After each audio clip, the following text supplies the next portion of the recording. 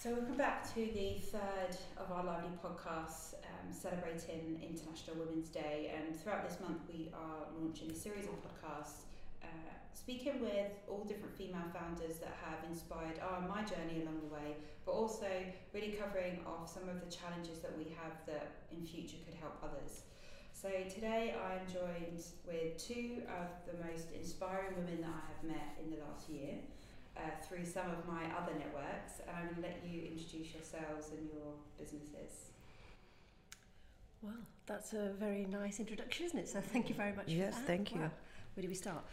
My name is Hale from Sapio Research, and I met you probably about 18 months or so ago, and this is our second networking and learning experience together, and it's been fantastic. So we have a team of 8 back in the office. Original research, supporting various agencies and brands in their content creation, audience understanding, and brand research.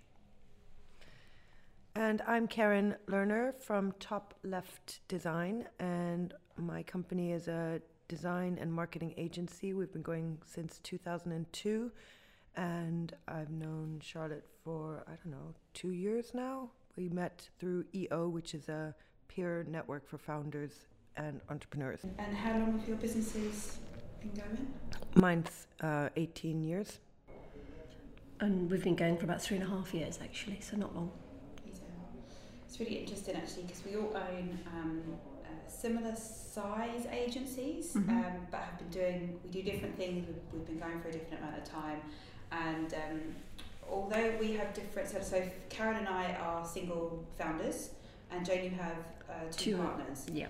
And I find that also interesting because even in the journeys you go through on the entrepreneurial journey on your own, it can be quite lonely, and it also can be amazing to not have to sign things off through other people, to be able to make those decisions and do things quickly. But when things do go wrong, it's quite nice to split the pressure between a couple of you.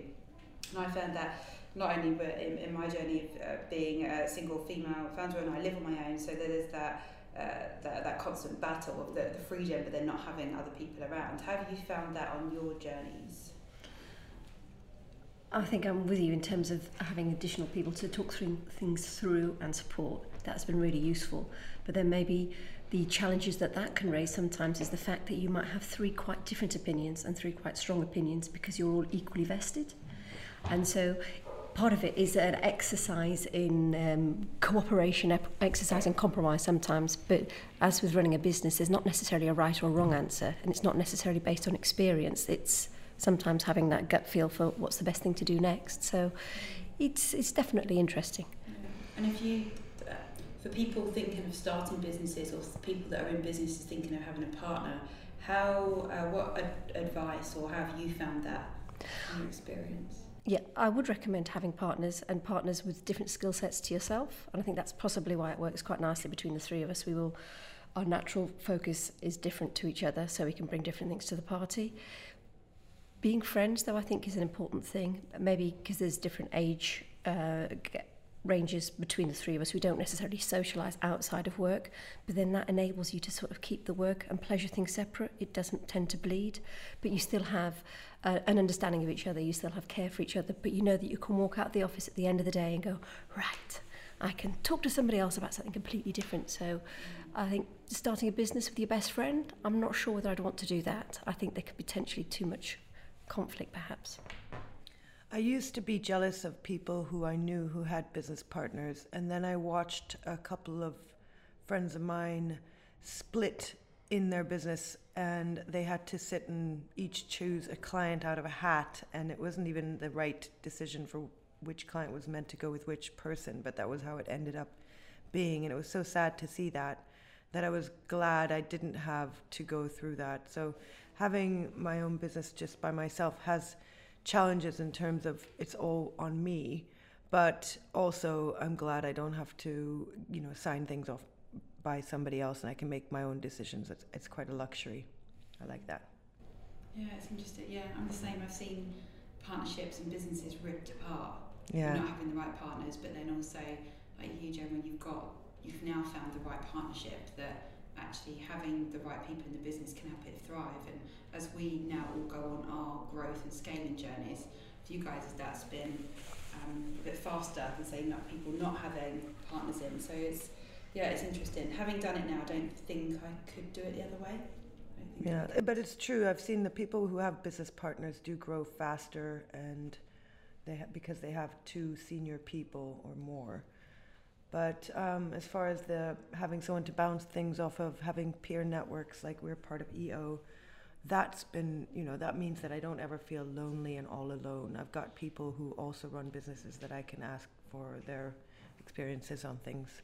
I find that fantastic because it just opens up your eyes to completely new ways of doing things, and the fact that you're not the only one sort of coming across that particular issue, and you could do experience shares. I find that fantastic.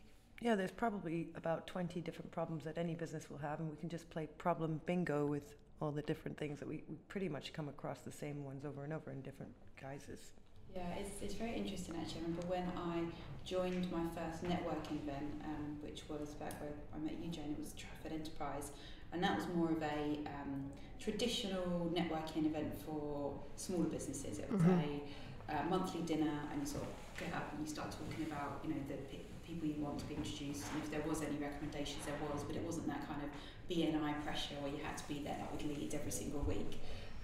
And that gets you so far. But then when I'd heard about and joined EO, which is an accelerator program for businesses that are over the 250,000 turnover with at least 2 employees that are interested in scaling up to the $1 million US, so about 750 UK. And then you graduate into EO, which is an international network of businesses that are over £1 million in turnover, and there it's about the peer-to-peer support, which I think we've all benefited from quite significantly.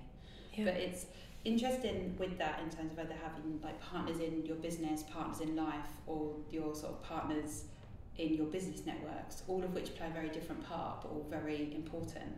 What's been your kind of experiences of that over the last year or so? Partners in life versus partners in business? Yes, it's just partners in your general day-to-day life. It's almost a different world, what you're walking into, and in terms of running a business. I mean, I kind of feel I'm here by accident rather than because I wanted to start a business, and I'm not a serial entrepreneur, and I'm not doing many of these exciting things that other people in the network seem to have almost grown up doing, I suppose. We weren't exposed to it. I was an employee first and foremost. Things changed, and I had an opportunity to start a business, and it's been great. It's been a great learning experience. But I think through that history, that means that the partner that I have at home, my husband, has only known me as an employee, and those are quite different issues to being a business owner. And it's taken him quite a while to get his head around some of the additional challenges, the additional conversations, and he's not necessarily in a great place to support things in terms of business practicality, but it's still really useful to have a sounding board to understand that. And I think getting him more involved with the support network, with the EO support network, I think that is a useful thing so he can understand some of the other bits and pieces that are going on. Other people have partners and spouses that have to sit there and listen to the rantings and ravings and so forth. So, different. Well, I've been accused of being a workaholic. I think I'm improving nowadays, but I think it has probably affected my personal life to an extent in the past. I feel like I'm a lot more balanced now since I've been learning from places like EO how to work smarter, not harder.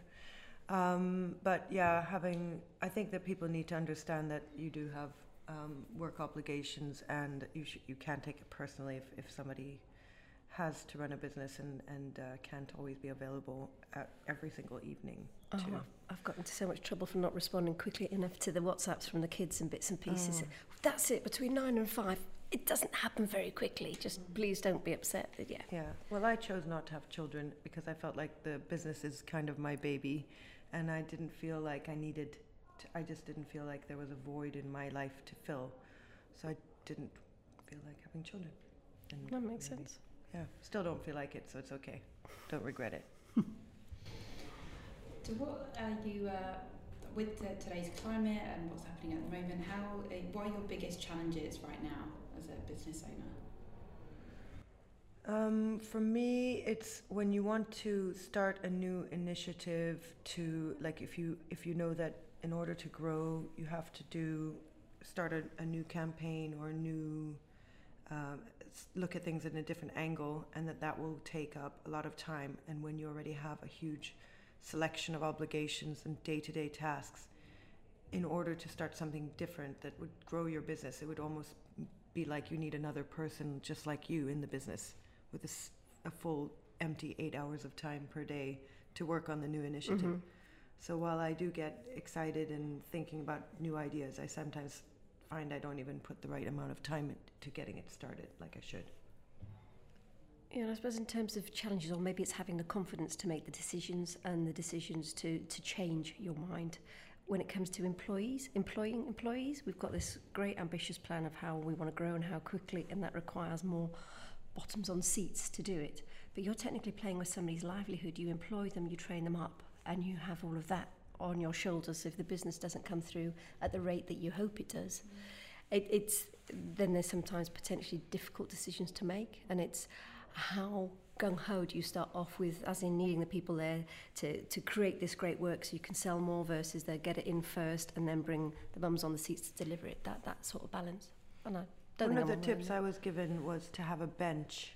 So that means that you have some people working for you on a sort of freelance basis, mm-hmm. and in a certain project you train them on how you like to do things and how you like to share files and report on tasks being done. Mm-hmm. And once they learn that, they can much more easily slot in should you have a full-time position available for them. And over time you can give them 2 or 3 projects, and then eventually they can become a full-time member of staff. But if you don't have enough work for them, they can stay on the bench and just be picked when you need them. Is there a different sort of mindset, though, in terms of people that want to do freelance and small projects versus those that want to be an employee? Yeah, I've definitely found that. How have you managed that? Because you've done both, haven't you? Well, we've just gone through the transition of sort of not having less freelance, less contractors and more full-time. We're going to continue on that path. But it is true, like our next hire, so we're building our virtual bench exactly the same. But in between that, we have to test them. So you bring them in and you'll do like a 50-hour contract, and then they'll come in. But then while they're doing that, they're building work elsewhere. And I'm doing quite well now. I like this freelance mentality. And there's not much you can really offer them to then get back onto that, like to convert them into full-time. You might have a great culture or workspace, but it's really difficult. And I think building a virtual bench and keeping in touch and trying to get the odd bits done, but for someone to be a long-term, loyal, full-time employee, they need to be in that full-time mentality. That's been my experience recently. Any learnings on how to do that, I think it's really difficult. Because Jane, you touched on it a minute ago when it's that fear of we need to get these people in, but it's their livelihoods and it's this risk. We're constantly taking risks. Like, how do you balance that out and balance the fear out every day? Good question. I mean, I suppose part of it is looking at the cash flow and trying to make decisions based on what you've got in the future, what you've got in the bank. And we're fortunate that we can make confident decisions on that. But I still don't feel I necessarily have my head around the numbers game as much as I ought to. So there's part of instinct as well as part of fact, seeing it there. So, shared responsibility as well. Those decisions are not just made by me. We will sit down and we will consider them thoroughly. But also the description of the people that we want to join us, that seems to be almost more difficult than whether we can afford to pay them. It's what role does that person want to be now and grow into? And do you get somebody that is T-shaped and does a bit of everything, or do you get somebody that's absolutely focused on one thing and does it really well and does it really deep? And I suppose not knowing where your business will go in the future, sometimes you go for that whole T-shaped thing, but then there's not quite enough depth in specialist areas when you have those kind of projects. So that's possibly as much a decision as to what do we need from a person joining us long term versus now. Yeah, I think that, I've always hired for attitude and trained the skills, and I've had my team with me a long time. I've got one person for 11 years, another 10 years, another 7 years, another 5 years, and the last one was 3 years. So all of them are really trained up and they know how to run our projects. But anyone we bring in, it's very important for us to be clear on what our company values are, which we've identified, And it makes it so much easier, even when it is somebody freelance or even looking at who to have strategic partnerships with, to think about those values, and just as long as they fulfill those values, and that means that they're in line with who you are, and they'll work in the same work ethic. Cool. How do you keep it fresh, the ideas and bits and pieces, when you say you've got people for 11 years and a long time like that, given it's a creative job that you're doing? Well, there's all these external inspirations that I get by talking to other businesses and going on loads of learning days and things like that. So that's where the fresh ideas come on. And, between all of us, we have a regular weekly meeting where we're bringing ideas to the table. So it's part of our meeting to be bringing ideas. So it's their responsibility as well. Okay, Each of us we have issues that we need to solve, and we brainstorm ways to solve them, and ideas come out of that. And it's almost like my team, or like my internal consultants who know better than anyone else because they understand firsthand what the issues might be. Makes sense. Interesting. How much do you think that keeping someone for that long is about culture, or about versus the job that they're actually doing?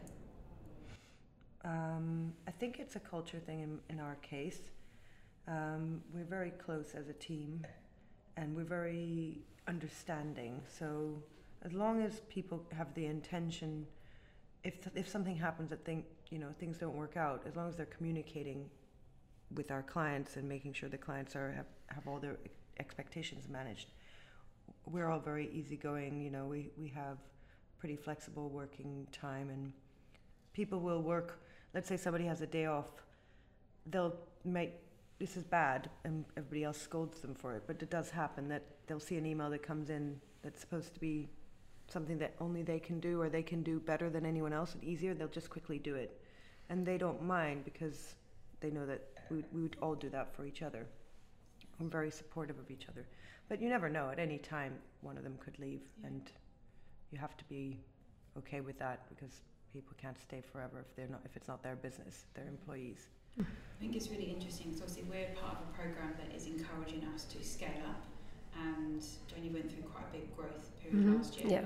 We did about 67%, and we're on track. Where our goal is to do 100% growth this year, and that's something I really struggle with, is that keeping that. We're taught like the Rockefeller habits and how to scaling up by Vern Harnish, but it's there's a lot of tools in there that can help you create that, but they jar with the soft side of the culture that we're all trying to build. I wonder how you find that. Yeah, no, that's an interesting point. We've just started playing with this idea of the quarterly rocks and, should we say, gamification of targets for the whole team. The first one we've started on has been sales focused, so that's actually not such a great one for a wider team, because and that's it. You learn once you've done the first one. It looks great putting all of these Phoebes and Joeys on the wall and writing the name up, but there is not so much that they can do to impact that. But equally, the alternative would have been to focus on certain processes, I suppose. But you need to be in a good place to know what good looks like in terms of your processes to be able to sort of set those goals. Trying to make it fun, I think. So although it's hard things that you're trying to achieve, they're hard numbers, they're hard tasks, trying to find one way of doing it. But yeah, fingers crossed, we're almost at our stretch goal, and so we will be doing Laser Quest in a couple of weeks with any luck. But that kind of feels that it's on my shoulders because it was more sales orientated. But it's for the whole team. We're trying to find ways that suit the whole team. That must be fun. So you must be graduating soon. Yes, I probably will be. Yes, I need to sort myself out on that one, I think. You heard it first. Yeah. We touched on it about the quarterly goals. So we all saw that at an event. It would either have been a scaling up event or one of our learning days. One of those. Execution, I think. There was a guy in Ireland. Gene the Bin Man. So he's from City Bins. City in Bins, Ireland. yeah. And they made an incredible, their story is incredible, and if you ever get to see him speak, you should always go, he's fantastic. But I do find actually I walk away from a lot of events, especially business events or marketing events, and they're amazing. You feel so inspired and you learn loads, and it's like, that's incredible. But I often find it quite difficult of then how do I relate that to my business, my small business with 7 people. We're nowhere near that size. And I'm always interested for them when they started implementing it, because it sounds like they've done it for years, and they probably didn't. They probably only started when they got to like the 3-4 million turnover mark, and we're like trying to do it at our under 1 million mark. So I'm just throwing that out there as well. Yeah. Well, he did kind of confess that was his baby, that he loves the whole initiatives, gamification, and with him being the CEO, I suppose he's got lots of people he can delegate to. Well, I pitched that to the team this year. We went on our 2-day, we do team trips, so we went away for a few days, and 2 days of that were our planning for the year. And I showed them the City Bin Man story, and I showed them all the slides that he had shown us. And then together we created our own quarterly theme. It was mainly created by my team, so it wasn't really me pushing it on them. I wanted a bit more of the salesy stuff. They didn't put as much of it as I'd wanted, but I thought I'll just run with it. And it's been really good. We've got a prize, it's £300 voucher for a spa or a day at the Soho farmhouse or whatever they want to use it for. And we've got loads of different points that we're collecting for various achievements. And one of the things that we have put in it is the scary thing of the week. So every week on a Monday, we each have to say what we want to do, the scary thing of the week. And then on a Thursday, we say whether we did it or not, and it's worth points. And that in itself has been really helpful, because I've got the scary thing of the week for me that pushes me to follow up with a potential client, and they're doing it too. So I think that's been the element that's most helpful for the company, whereas the rest is more personal goals. How do you find it with finding the right time to start implementing all the things that we're sort of taught or told? You can read a business book, you can listen to podcasts, and everything sounds very easy and very... And where do you start from? It's a bit like a circle, isn't it? At what point do you just dump into it? Well, we run the EOS system, which means that we have a set 90-minute period of time every week for our team meeting, and part of that meeting is called issue solving. So whenever I go to a talk where I get inspired to try something new, I put it on the issues list, and we randomly, out of say 20 issues, we randomly pick a number. And when it's that number of the new idea, I tell everyone what it is, and I ask, what do you think? How can we implement something like this? Do your team like change? Are they the kind of people that relish something new? Not a little bit, just for a little bit of a change, but not completely. Like from now on, your job is no longer this. You have to go and learn how to do that. I don't think they would like that at all. Okay, so I think they like incremental change, like me. Yeah, because I think the kind of the skills and the personalities we hire for, because of the job that we do, are very analytical and stable, and there's an element of predictability. And so to get brand new things through takes quite a bit of bedding in. Not that anybody shouts and screams, but it's quite a softly education approach. So I just pitch it to them and say, what does everyone think? And then you write down little ideas that they each have, and then it feels like a co-created thing rather than your idea, even though it started with you. That's how I do it. Yeah. I think sometimes I put these ideas and everybody just looks at me blankly going, what are you talking about? And so then you've got to kind of describe it and almost test it out before you can then put it out to the wider team to say, it will actually work. Look, I've been doing it for a couple of weeks. I think I spend quite a bit of time doing that. Look at these companies, it works for them. They're bigger and more successful than us. What we want to do is aspire to be like them. Look what they've done. And it sort of helps to blame somebody else. Oh, well, I went to this talk and they said to do this. It's not my idea, but it was their idea, and it seems like it works. That is actually a very key thing, the whole, it's your idea, really, but I just put the seeds behind. Yeah. I think I'm guilty of that. I go to these events and I get really inspired and really excited, and then I just come in and just basically puke it up to the entire team who have not been on the day, who have not been, and also I'm not bothered about what it is I've learned, because it's more of a leadership or managerial thing that you've got to carry on in the business. So I think there's definitely a journey for me in terms of coming out of those events and learning how to sit on it, translate it, and bring it in either bit by bit or bring it in with a framework rather than, hey, this is amazing, you need to go and do this. Right, I'll see you tomorrow for the presentation. No. You know, I think you're absolutely right. If you bring any of your team one at a time to any of the events with you, you can say, you're coming along, but afterwards I need you to write an article about it or something. And that way they have to focus on absorb it. And you know. I think in an ideal world that is good, but we're like a team of 7, and those 7 people are very expert in their area. And what I find difficult, I don't know how you've got on this, but is picking the right days, the right events for the team to be out on, because it's super important for everyone to be out and experiencing and being inspired. But then I'm also constantly questioning that between the inspiration versus the cost of the time out and what getting the job done. Yeah. It's not like every time I go to some event I bring a team member. I've got 3 overseas team members, so I wouldn't be able to bring any of them. It's 2 here in London, but I have brought a couple of them on various events, and they have been inspired, and that does help to get them more on board. We've kind of almost treated it a bit like a task. So whereas we have jobs, we have tasks, we keep up regular updates on that, and everybody works to deadlines for things. So we've incorporated it in the personal development plans. So part of the bits and pieces that various people might need to do, it's not just skills for a job. It could be such as writing a blog or attending an event and learning and writing it down. Because then if it's identified as a separate task that needs to be ticked off, just like a project that you'd be delivering, it raises in importance, and you're also giving them the okay to say, it's okay, this is in work time, you can do that. But you're right, in terms of a business owner, you don't want too much time doing that kind of stuff, but we fit it in amongst when it's quieter. But yeah. As agencies that build content for others, Mm-hmm. and all in very different ways, how do you find it doing it for yourself? It's a bit like a busman's holiday. That goes to the bottom of the list usually, doesn't it? I think I'm fortunate in the fact that there's 3 of us that are running the business and we're performing different roles, and so I tend to take a lead on that kind of thing. But it's not black and white. You don't know whether it's right or wrong. You just create something and hope. Whereas when you deliver a project, you know whether the client's happy or not. You know whether it's got out the door on time. You know whether it's got to budget. Whereas when you're doing content, it's less trackable. It's more personal. So, but yeah, I'm fortunate that maybe not my biggest skill, but I at least have time that I can try to work towards it. I try to do it quite consistently, and people who I meet in my circles always say, "Oh, Keren, I saw you post loads on LinkedIn, or I've seen you on Instagram."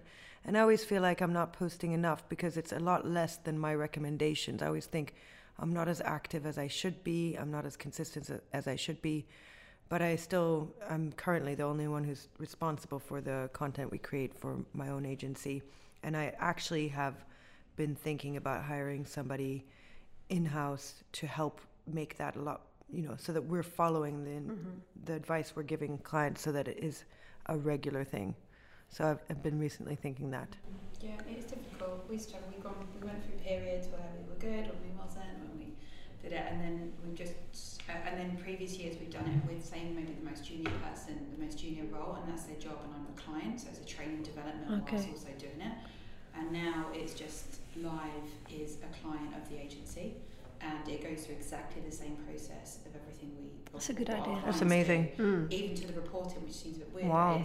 But you all of a sudden, if we track the same way, we report the same way, it's it's a valuable task. It is. In the same way you measure your clients, we should measure it for ours, because I remember going out to meetings and thinking, oh, I've got this amazing deck, and I'm like showing them the stuff, but I really shouldn't have to do that. I should just be on our website, I should just be on our social.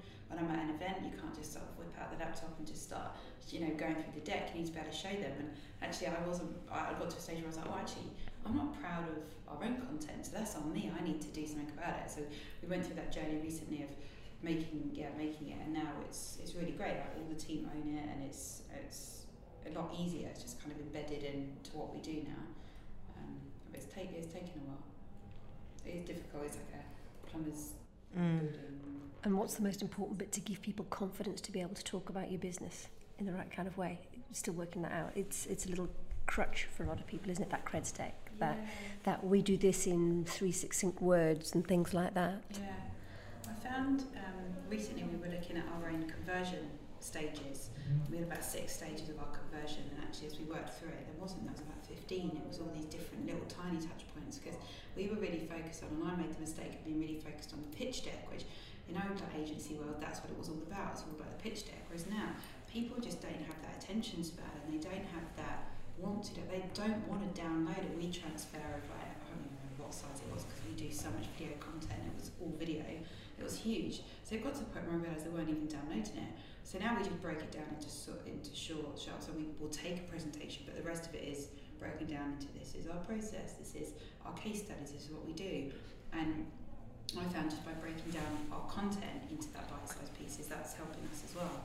That I found people was reacting to our short email of like 2 paragraphs that said, check out our latest mosaic on Instagram, over, oh, here's a download of a deck that took me like 3 days to build. And actually the minute email got better response than the 3-day pitch email. So yeah, the whole content journey is just ever evolving. Indeed. With evolution, I'm going to quickly touch on recruiting and managing millennials, because it is a top topic in all of our business networks, all of our WhatsApp groups, all the time. There's lots of jokes on it, and I'm interested to hear your experiences. Well, I'm almost looking at you going, are you a millennial? Yeah, I'm looking at you in the same way. On the very edge, very fast. Oh, I think my team are millennials, but now they're born in '85, so that means they're like, on the top. They're not that young anymore. They're fully formed adults. So what is the next level down is Gen Z. What I have found, because I had 18 years, I've hired so many people and so many young people. What I found was frustrating was that they hadn't learned how to write an email. So I had to teach them how to write an email and properly space out sentences and paragraphs and correctly sign it off and write good sentences and be succinct and not rambly, but also explain things properly and use bullet points and subheadings and all of those things. So I put a lot of time and effort into that with my team who have been with me for such a long time. So they're amazing at writing emails.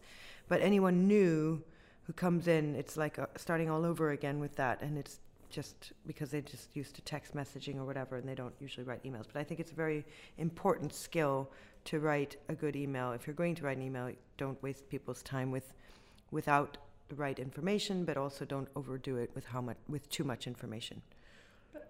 And it's quite an interesting thing, the formality or informality of some of the emails and so forth. Yeah. I get copied on emails from quite a lot of the team, and you have the different personal styles, and I think the way that young boys talk to each other on email is quite different to the way that girls and boys would talk or what have you. This word mate keeps being used a lot.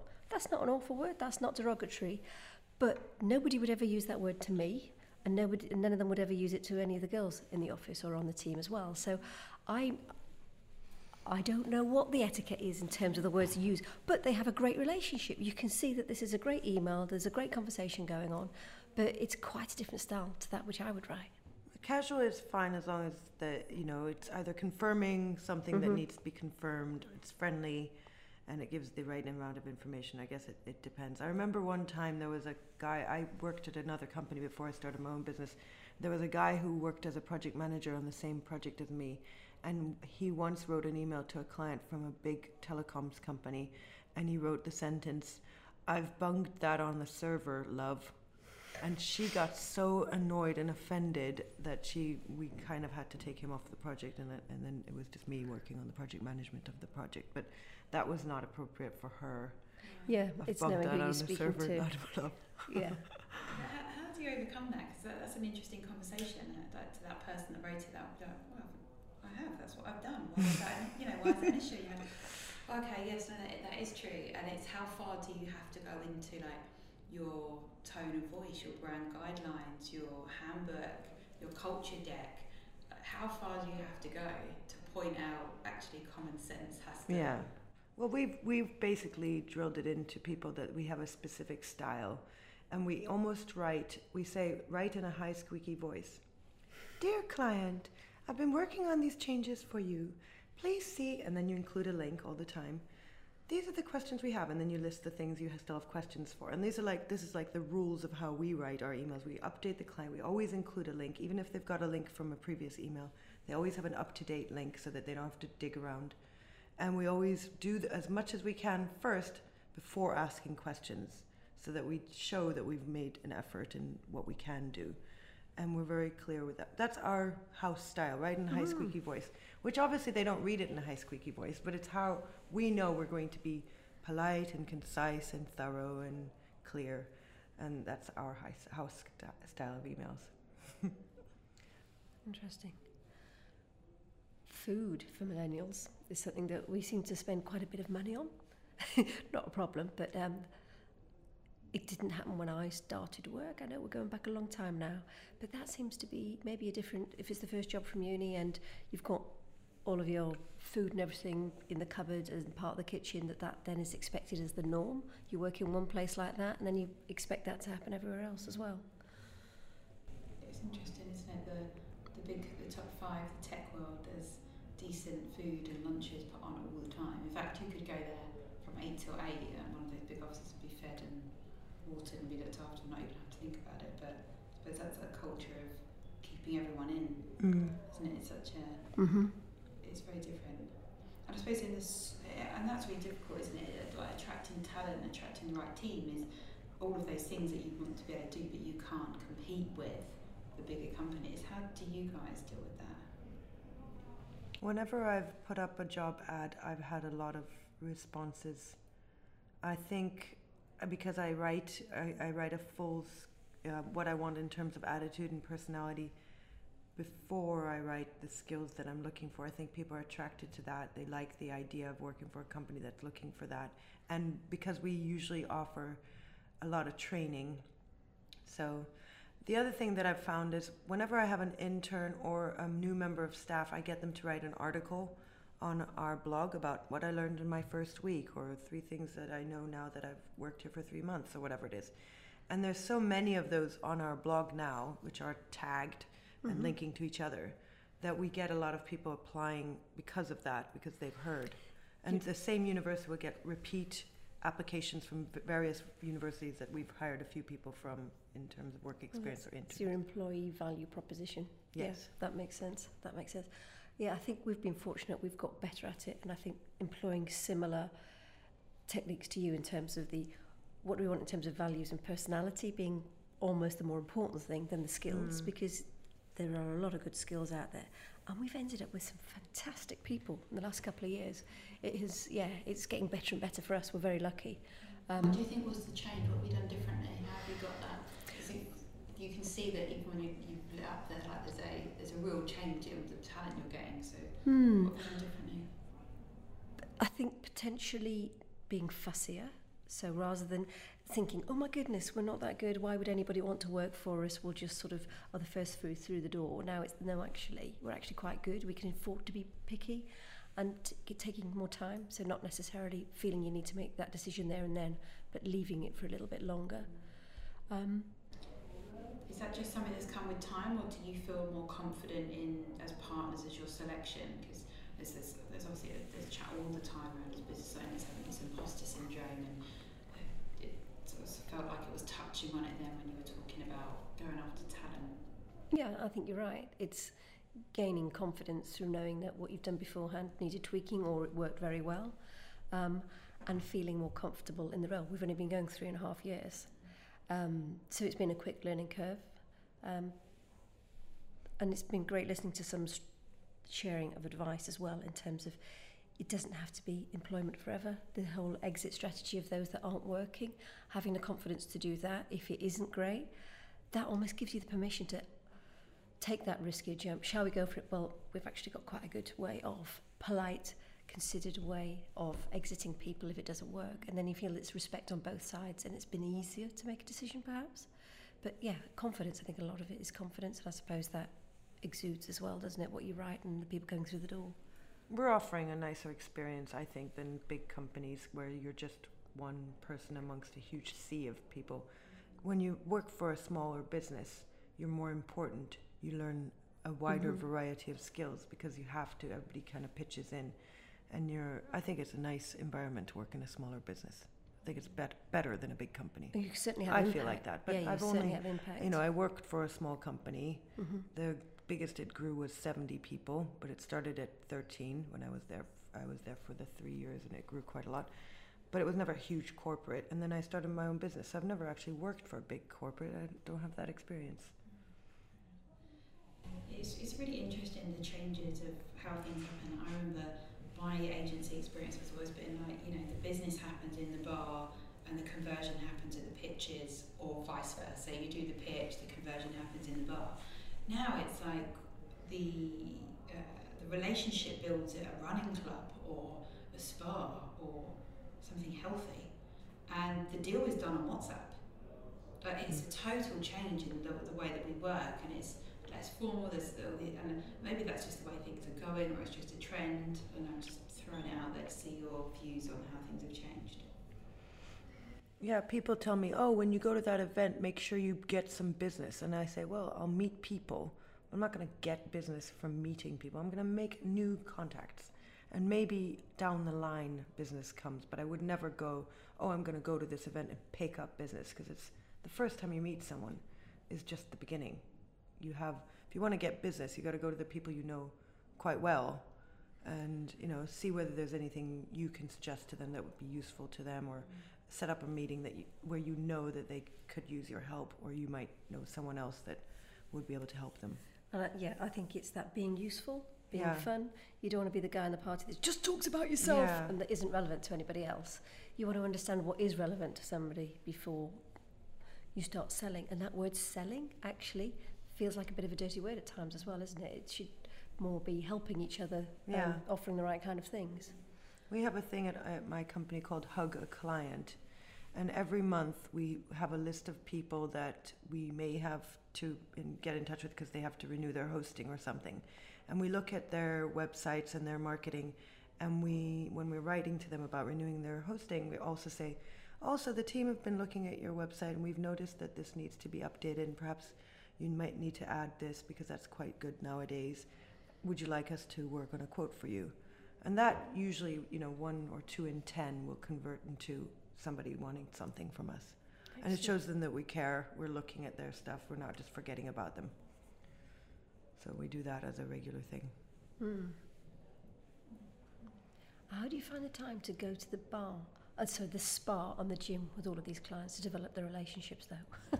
Just offer it as an alternative because they won't go drinking with me anymore. Drinking is Honestly, I can't get people out of there. I've just started drinking more. I'll go with you. I think there's still a lot of social there is still a lot of social in business, and it's not that it's completely gone. But everyone is very health conscious, and they have got so much going on that they don't want to be out every night of the week, be hungover. They want alternatives. So I've actually just found by jumping on that, but hey, rather than us going out and getting drinks, why don't we go and get a pedicure and have a chat over, one glass rather than. I've also gone on running dates with people who I meet. So instead of meeting at a coffee shop, we'll go running in the morning together, and it's as long as you get time to speak to them. I've done that a few times. Oh wow! It's clever because then you're doubling up on other things that you would have to do anyway. That just gets out of the way. That whole time management as having a growing business is a daily battle. I often hear everyone is so. It sounds like it's with their Instagram. Right? Everyone sounds very perfect. They're up at 5. They do their meditation. They do yoga. They have a run. I just think it's so unrealistic, and the expectations we're setting for people starting their own businesses are unrealistic. How have you found that? What's your morning routine? I think morning routine is a really important thing, and I got rather stressed recently when my daughter was learning to drive, and that ruined my morning routine because it meant that so many more people had to be up in the house in the morning in order to drive to the station. But it's getting in there or doing things in that quiet time before other people get into the office, that thinking time, that considered bits and pieces before the emails just come flooding through. But I would say probably that first thing in the morning for me is the most important, because the rest of the day just extends, doesn't it? Yeah, I do my exercise in the morning. If I don't do it in the morning, it won't happen. And I've started to make it so that I don't have any meetings or appointments, if I can, until 10:30 in the morning to give myself enough time to do everything else health-wise before I start working. And I also set up meetings with potential clients or clients in the evening quite often. So I'll do a dinner or drinks with the clients after work so that it doesn't interrupt my working day as much. Yeah, I found that events in the evening is easier. Be out all day. There are some events that you just can't avoid, but in future I probably just won't even book them. It's just easier to have the evenings. Then I understand for some that it's easy because of kids and family and whatnot. It's a total balance. But with that, it's how do you find the balance? Because the growth, the length of time you've been in business, the growth that you have had in 3.5 years, both come with very different challenges. So how do you keep sane and balanced? Talking to people like you guys, I would say that's probably one of the most important things, that things don't actually seem such a big deal because everybody else is going through the same things. And being given practical tips and advice like we've just done today in terms of the rocks and things like that. I kind of almost need a regular fix of speaking to other people in business, I think, because friends are great, family are great and all the rest of it, but that practical solution is not always quite as easy to get, perhaps. But yeah, I'm very lucky I have a patient person at home that listens to me go regularly as well. I find that as well. I think the other week I had an issue and I spoke to Charlotte about it and she calmed me down and I felt a lot better about it. I find in terms of sanity, what sometimes keeps me sane is just just sitting down and getting through a list of tasks makes you feel like you're getting something useful done and actually can put you back on track. Just to feel, if you're feeling like upset about something, you can just go through a list of tasks, be productive.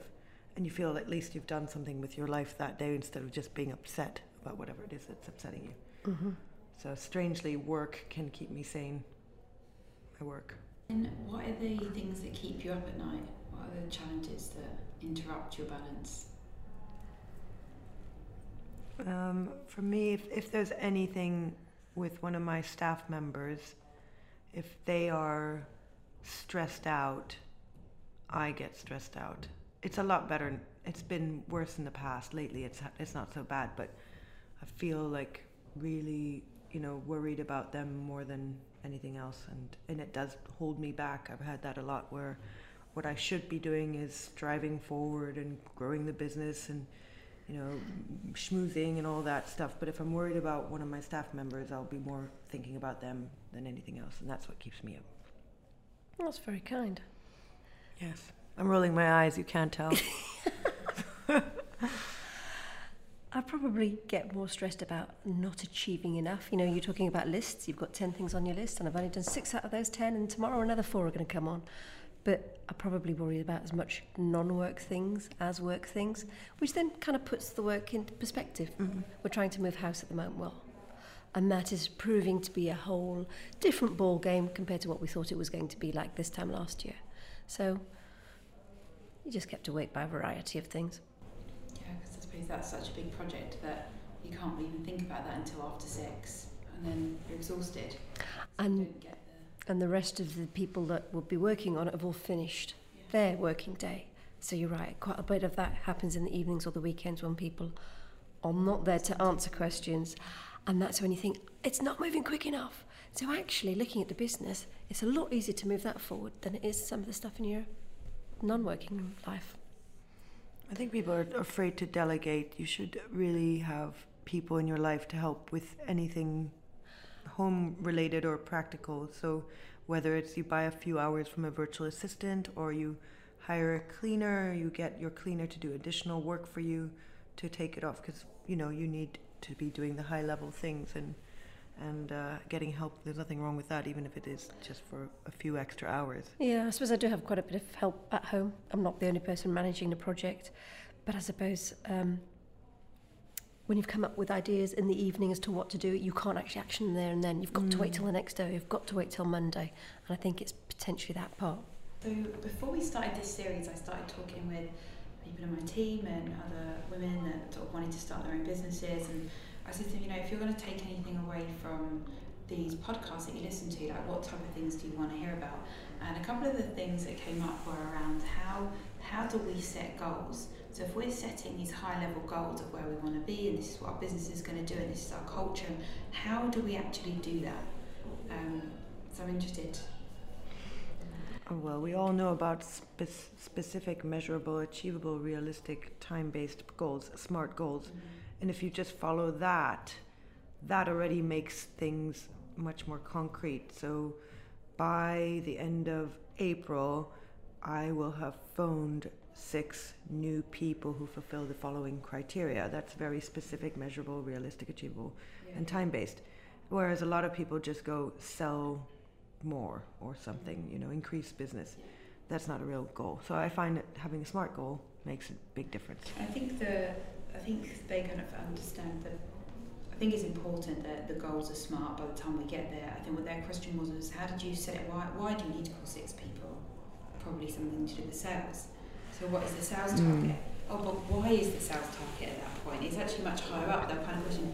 Okay, so we've said that we want to do a 100% growth target. Why have I set that? But you've got a big growth target as well. So it's what?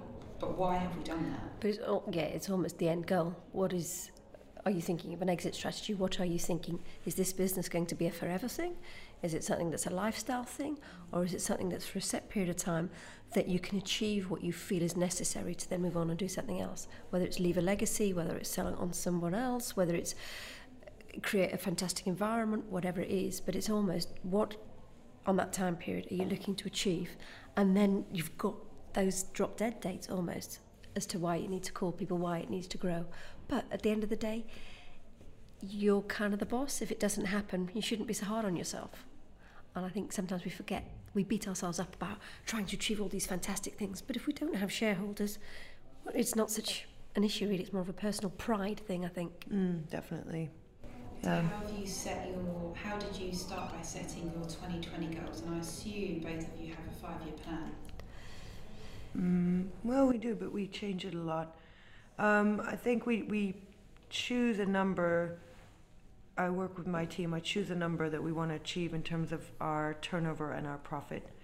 And then we work backwards from there and say, well, how many of each type of service do we want to sell? And then in order to sell that type of service we also start with what we know we're going to definitely have. So we already have certain clients on retainer and certain income that's, unless something goes wrong, will be coming in. So we have the in-between number that we need to work on. And so a lot of the goals are money-based. But we then have our 3-year plan, not a 5-year plan, has to do with also the life we want to live. So our why is, we are going to be able to take more team trips. We will be able to have upgraded equipment for everybody. Everyone will be able to have whatever it is in their life as a result of the fact we're making more money, that sort of thing. So the why kind of inspires what our goals are, how we're going to feel at the end. And I suppose partly mine is driven by age and life stage. I don't necessarily want to be working forever.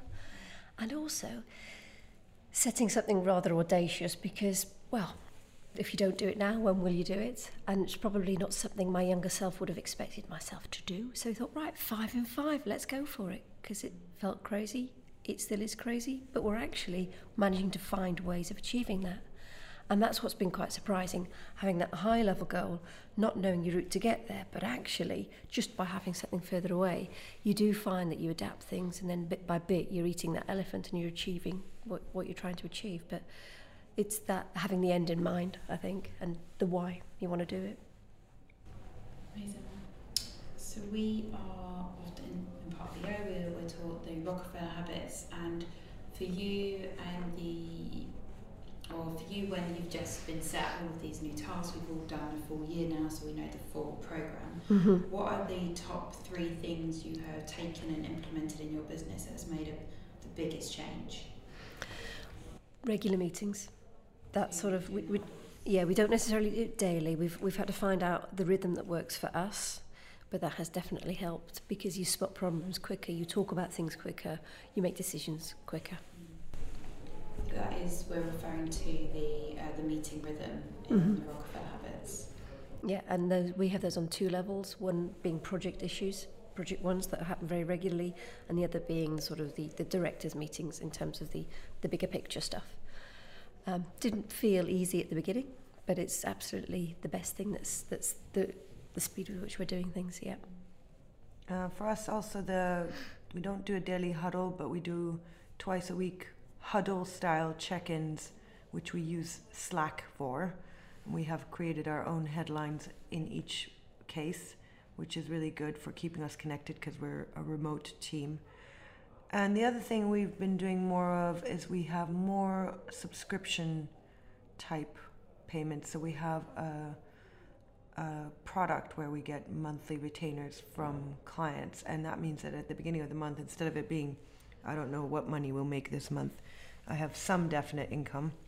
It's not enough, but at least it's something, and it means that it's not such a huge, insurmountable, scary thing to make it to the end of the month and cover our overheads. It's just a little bit scary, and it's getting better as that grows. That's on my to-do list. Yeah. That whole subscription, customer-funded business, yeah. We've just done that actually.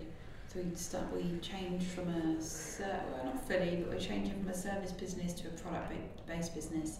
And one of those products is a subscription-based, but it's also training our clients in what we do. Okay, yeah. About kind of continuing as our values of being positive disruptors and looking at how do we help our clients to grow and become better and stronger, so that we do that with them. We can just be brave together. So I think, the subscription-based business and productising the business was really great. I think for me, it was the one-page vision summary, and actually finally having our values, brand promise, our guarantee, our 3-year plan, our BHAG, and our next quarterly rocks all in one place was probably one of the biggest changes. And it's taken an entire year of the programme to get to that point. I also really liked in the Rockefeller Habits, we have the top grading. It's about checking whether you would rehire every single one of your staff members again, and just making sure that you've got the right people in the right seats. And that was a tool that I think is great for any growing business, just constantly reviewing that. Mm-hmm. I like the Rockefeller Habits, though, where they're broken down into 10 different areas, aren't they? And you've got a bit of a tick list and you can score yourself. Yeah. We're finding that really useful to do that once a quarter. So each time we have our quarterly meeting, we will fill in effect, the questionnaire beforehand. And that's been interesting to see where we've improved each time and how the score is changing. And I think that's given us confidence that we are moving in the right direction as well. And I think sometimes you need that actually checking against and having that gratitude of what you have achieved, because so often we're constantly sitting on what's the next thing, we missed that, we've got to do that. Without celebrating. Yeah. No celebration. Or actually just going, we did quite a bit, didn't we? Oh, that was good. Yeah. And so I think we're naturally quite hard on ourselves, so it's quite difficult to often do. How do you guys find the time to do that? The reflect upon what we've done well. I think because we're trying to measure things more in terms of financials, in terms of contacts and so on and so forth. If we've got a target and we've reached it, then it's permission to be pleased about it almost, rather than just think tomorrow's going to be difficult, we don't know what's around the corner. At least putting something in the sand to say, no, okay, each quarter we're going to go out and we're going to celebrate this. And the type of celebration, the amount of money you might spend on it, and the extravagance being depending on what we've achieved, but achieved as a team.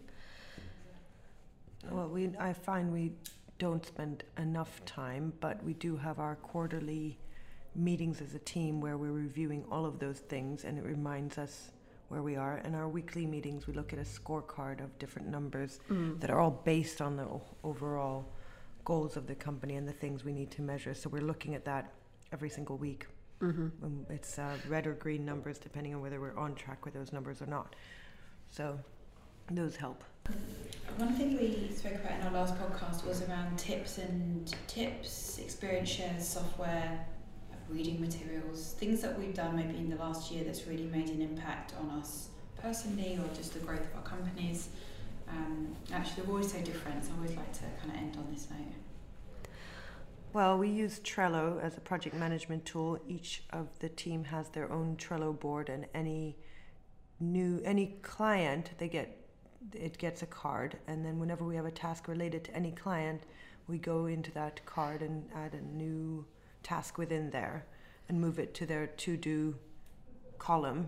So it's to-do, doing, for team to check and done. And that really keeps track of everybody, what everyone's doing at all times. So it's fully transparent. And the other tip is that scary thing for the week thing that we're all talking about between each other. Every Monday we say what's the scary thing we're going to do this week.